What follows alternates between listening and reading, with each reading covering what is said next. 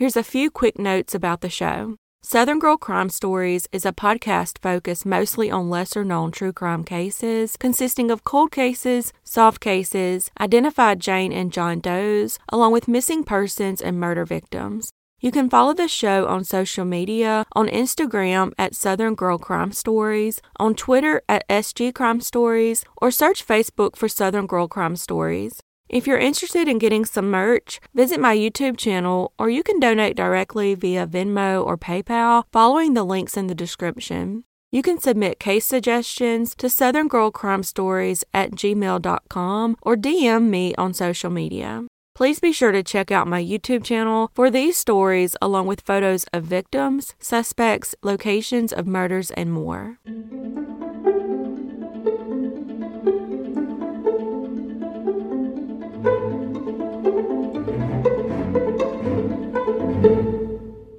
David Scott Almquist was born on February 24, 1993, to Scott and Nancy Almquist. He grew up in rural Kokata, Minnesota, and graduated from Dassel Kokata High School in 2011. David attended the Free Lutheran Bible College and Seminary in Plymouth and had worked at Ron's service station in Dassel. He later traveled to work in the North Dakota oil fields and loved it and regretted returning to Minnesota. However, he kept a souvenir container of the Bakken oil that he often used in his job. David, who was described as a religious, genuine, and kind-hearted man, would meet and marry a woman named Emily Manninen. Unfortunately, the marriage would quickly go downhill, resulting in a horrific tragedy. The couple married in the spring of 2017 and lived in apartment 352 in the Plymouth Commons apartment complex in Plymouth, Minnesota. Less than a year later, David wanted to split and divorce and told his father his marriage was toxic and his wife was manipulative. He then suddenly began exhibiting unusual behavior to the point that his parents brought him to the ER and had him tested for drugs. However, he was not on drugs and instead was strangely experiencing acute psychosis, and according to his parents, David had never suffered any mental illness. Nevertheless, David was hospitalized for 10 days and discharged with a treatment plan and medication. David told his doctor that his employer required them to wear a respirator because of potential exposure to chlorine and epoxy. David admitted to being non-compliant with the respirator and wondered if that could have led to his episode and hospitalization. Although David had briefly shown some signs of schizophrenia, he was not diagnosed with it. He also denied any thoughts of wanting to harm himself or anyone else. The report stated that his doctors did not feel he was a threat to himself or others. At this point in the marriage, even with him being hospitalized, his wife was allegedly unhelpful or caring during David's treatment. Once back home, David began having a similar episode, and his mother would witness his wife Emily slapping him in the face and shouting while he seemed to be in a trance on all fours on the floor. David's mother became very upset, and Emily would try and explain that it had worked before. She would later admit that she often smacked him in the face and grabbed him, forcing him to look at her. David was known to be non-confrontational, non-violent, and a somewhat passive man. He made plans to move back in with his parents, but was concerned about how his wife would respond and was prepared for her to freak out. Hours later, a neighbor of the Almquists called 911, and so did Emily. Both callers were calling to report a fire. A maintenance worker would be first on the scene after hearing the fire alarm and entered the apartment. He would later say that the apartment door was unlocked, and he was positive about this because he didn't have any apartment keys on him at the time. This vital fact would come into play later. He then extinguished a small fire in the apartment's kitchen before he realized that David was completely ablaze and sprayed him with the fire extinguisher. Minutes later, the police arrived, and allegedly mistakes were made and a cover-up of the errors began. Instead of quickly getting aid to David, the police propped open the door and established a command center in the apartment across from David's apartment. They did this because Emily told them that David had knives and might be dangerous instead of begging them to help him. At this point, David was suffering but still alive, and the police allegedly told firefighters to stand down and hold off because it wasn't safe to go in. Finally, the officers yelled for him to come out with his hands up. It's unclear, however, if at that point the police had been informed that David had been on fire, but the smoke in the apartment was visible. The officers shot out the apartment's windows to allow smoke to escape. Later, David stumbled out of the door and collapsed, struggling to breathe nearly 40 minutes after the first 911 call came in. Sadly, he would later die at the hospital. Emily would tell authorities that David had woken her up and was covered in some oil. She claimed that he told her it was time to go, pushed her out of the apartment, and locked the door. Despite quickly being forced out of the apartment, she somehow had her cell phone, David's truck keys, and their dog. She said after being pushed out of the apartment, she quickly saw smoke coming from under the door. As for David's death, it was determined that he had suffered burns on over 90% of his body, but more on the right side than the left. Strangely, a large area on both his wrists was utterly free of any burns, meaning those areas were covered or protected at the time of the blaze. His arms might have been resting on the sink edge when he was doused with oil and when the fire began. The width of the sink and the counter edge was similar to the size of the unburned area. One possible theory is he was leaning on the sink to flush out an accelerant that had been thrown on him. There was also no accelerant or burns on either wrist. Shockingly, his death has been ruled a suicide by medical examiner Loren Jackson. Death by self-immolation is extremely rare in the U.S. and accounts for less than 1% of suicides.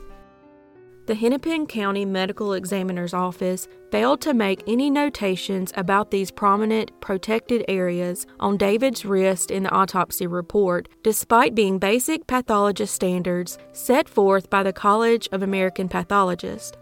And when David's father brought this to his attention, instead of doing further research, the medical examiner allegedly stated that he must have been wearing gloves. However, his hands were severely burned. This abnormal finding was not further investigated until David's parents hired their own investigator. Although there were traces of marijuana on the toxicology report, there were no drugs or alcohol. Nevertheless, some people quickly became suspicious of Emily's involvement in the fire. His father, Scott Almquist, hired fully credentialed independent fire investigator Steve Thorne to examine photographs of David and the apartment. In addition, authorities never located the lighter that his wife said he used to ignite himself. It was not in any of the many photos taken. His wife later claimed that she and her mother found it a week after the incident, but she had allegedly also said that she never returned to the apartment following the incident. In the aftermath photos, it is clear that one of the stove's burners is on the floor and two of the stove knobs are turned to the on position, and a rag or oven mitt has been removed off the burner. A wooden bench, usually at the edge of the kitchen, had also been moved. Many speculate she moved it to stand behind David at the sink and poured the oil over his head. Maybe he was in a trance, overwhelmed, and trying to stay calm as he had done before. Scott believes the police planted a knife near the chair where David had been sitting to cover up the massive delay in providing him medical help. The blade was void of signs that the knife had been close to a fire and appeared to have been placed on top of the sooted areas as an afterthought. In fact, despite the fact that 3 separate agencies took photos of the knife which played no role in the incident, but failed to take pictures of the bathroom where David allegedly took 2 baths that night and where his wife went to clean up. Although the police chief reported that firefighters rescued David, Scott said that wasn't true, and the police claimed to have a brief standoff with David as they believed he was lying in wait. However, the police reports state that the delay was due to David not acting rationally, and therefore, it wouldn't have been safe for any personnel to enter the apartment. But again, David was literally on fire and not in a standoff with police. It would be nearly 3 years before his parents could view the police report. It's also noted 11 times in the statement that the door was unlocked. The police also changed their claim regarding the knife. They indicated in the report that they felt it played no role in the events of that night. His family started a petition at change.org, hoping for Minnesota Attorney General Keith Ellison, Minnesota Governor Walz, and Mayor Kelly Slavic to hire a special prosecutor to investigate their son's death. They would appreciate additional signatures, and I will put the link in the description. The DA would inform David's father that he has no authority over the local police or fire departments. Many speculate that his wife became enraged at the mention of divorce and David planning to leave the next day, and she responded by killing him. Also, many believe that her family has helped her cover up what she allegedly did. It raises a red flag that she claims he forced her out of the apartment despite having plans to move out the next day himself. Many speculate that the episode of psychosis he experienced before the incident resulted from abuse or trauma at the hands of his wife. Also, where is the lighter used to light the fire she claimed to have taken a week later? It's likely that if the lighter had indeed been there, authorities would have collected it or noted it in the reports. Also, why would she have taken a lighter used to kill her husband? She also tells the dispatcher she only saw smoke, not flames, yet conveys to the dispatcher he set himself on fire. So, if David had pushed her out of the apartment and she did not see any flames, how did she know he set himself on fire when she made the call? David's loved ones feel that his death was treated as simply a crazy man who lit himself on fire, and David lost any chance of a fair and honest investigation. Although this is speculation, many believe she doused him with the oil, used a lighter to ignite the oil, and ran out of the apartment.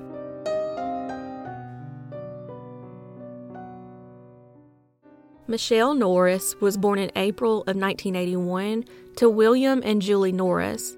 At the age of 7, her parents separated, and Michelle and 2 of her brothers were living with their grandmother on Kendall Street in Central Falls, Rhode Island. The state had temporarily placed them with their grandmother due to their mother having an infection and being unable to properly take care of them at the time. On May 28, 1988, Memorial Day weekend, Michelle and her brothers, Billy and Nathan, were playing near their home at the playground behind the Captain G. Harold Hunt Elementary School. The playground was in view from the window of their grandmother's house where they lived. Her brothers, aged 5 and 10, left the playground with a cousin to go get some candy. One of the brothers would later say he saw Michelle in the car with their dad. Later on, when the kids were supposed to be home, Michelle never showed up. Her grandmother walked over to the playground and questioned those nearby. That's when she discovered that Michelle's father, William, had taken her. William was not close to his children and was allegedly an alcoholic. He reportedly appeared nervous when questioned and said he didn't know where his daughter was. Finally, he gave the police a statement and said he had picked her up from the playground and taken her to the store for candy. He said he did this once every week or so. 4 days later, on June 1st, 1988, her body was found less than a mile from the playground in a very isolated wooded area near a creek. She had been taken to that spot and tragically sexually assaulted, beaten, and suffocated. Her clothes were folded and lying nearby. Years later, Michelle's father wrote a letter to detectives with new statements to clarify the events of the day his daughter went missing. He claimed that after he took her by the store for candy, he dropped her off outside her grandmother's house.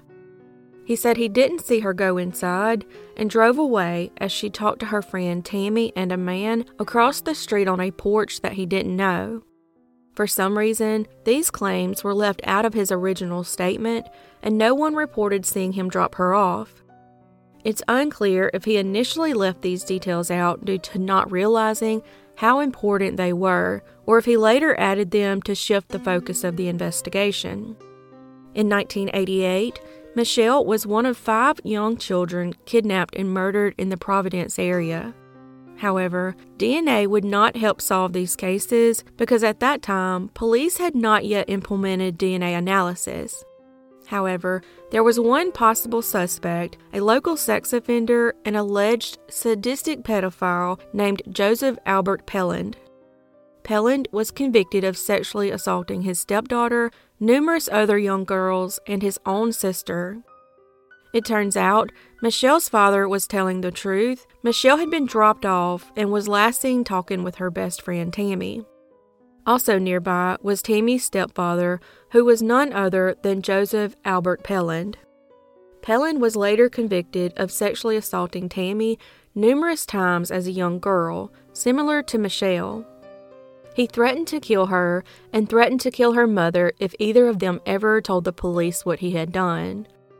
As she got older and braver, she would eventually report it to authorities.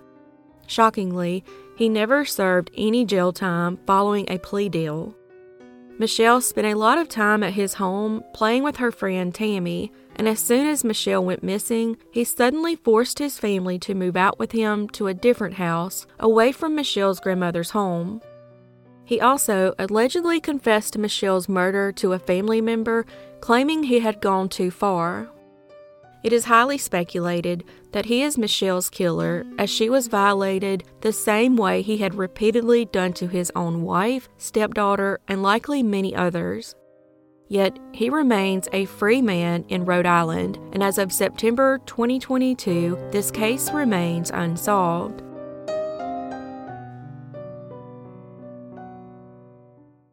Amanda Michelle Thacker was born on February 22, 1987. At the age of 28, she was living in the Canyon Park subdivision in Onalaska, Texas, with her boyfriend, Clint James. She had recently divorced, and her children were living with her mother.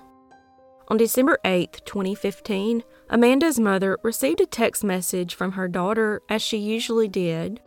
However, the next day, Amanda allegedly made a post on her social media account, and then all communication with her mother and others, as well as her routine social media post, suddenly stopped.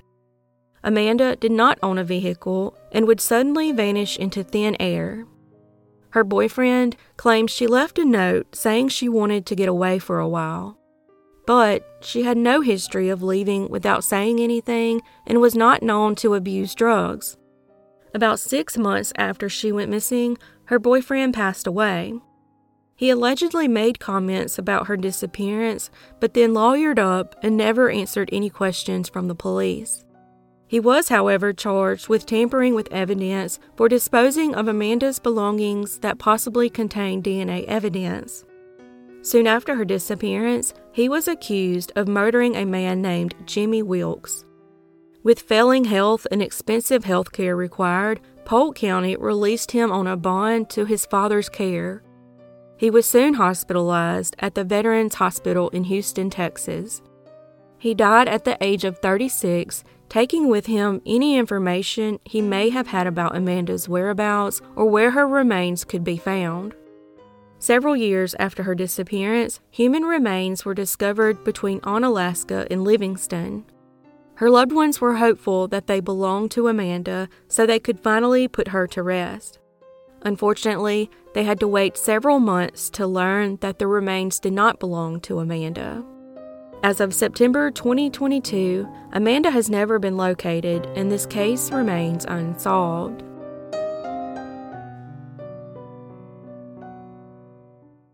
Jack Denver Morris Sr.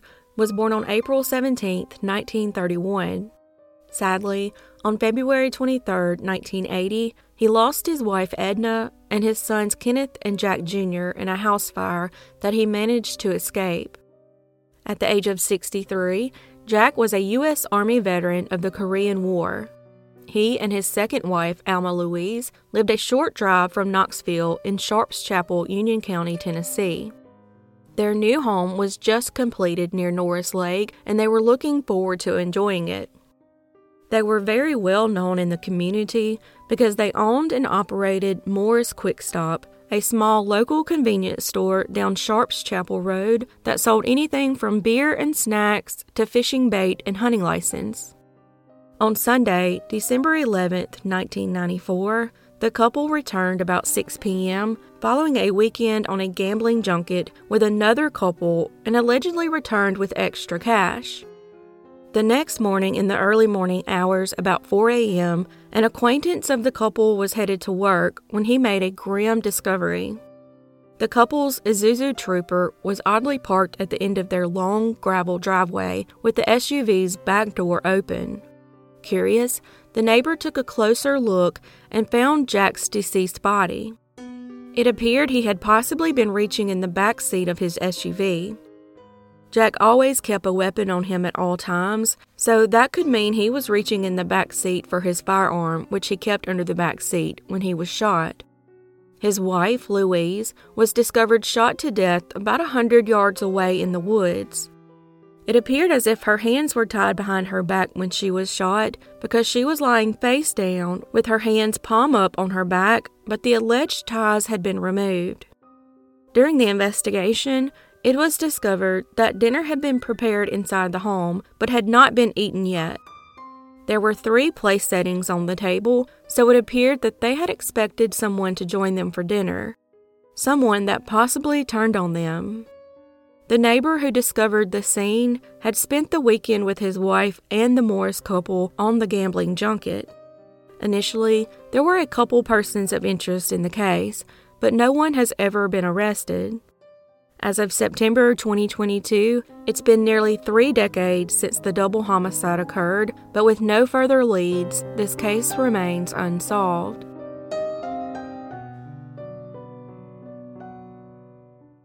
On August 1, 2013, partial remains were found by workers surveying near an oilfield well site.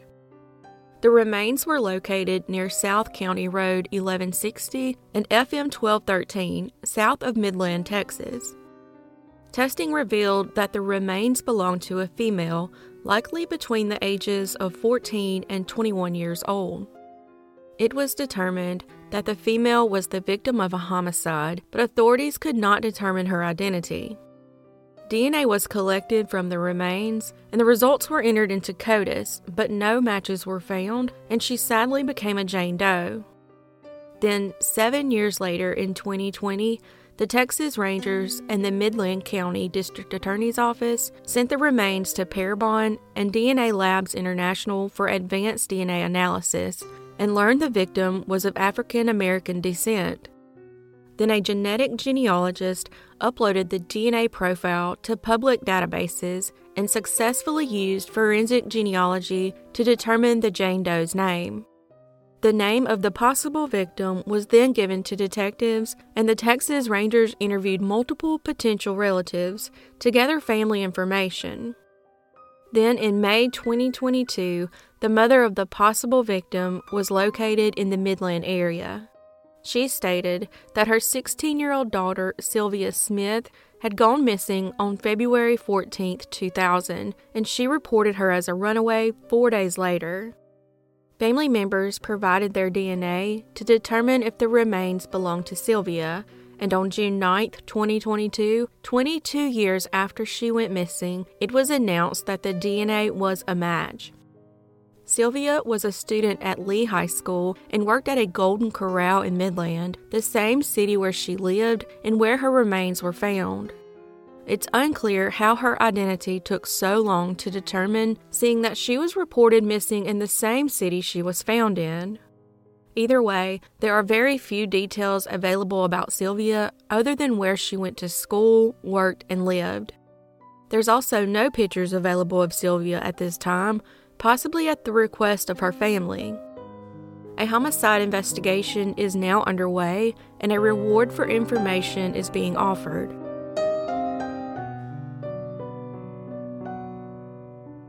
Thanks for joining me today on Southern Girl Crime Stories. Please be sure to check out my YouTube channel for these stories, along with photos of victims, suspects, location of murders, and more. As always, your support is very much appreciated, and I look forward to seeing y'all next time.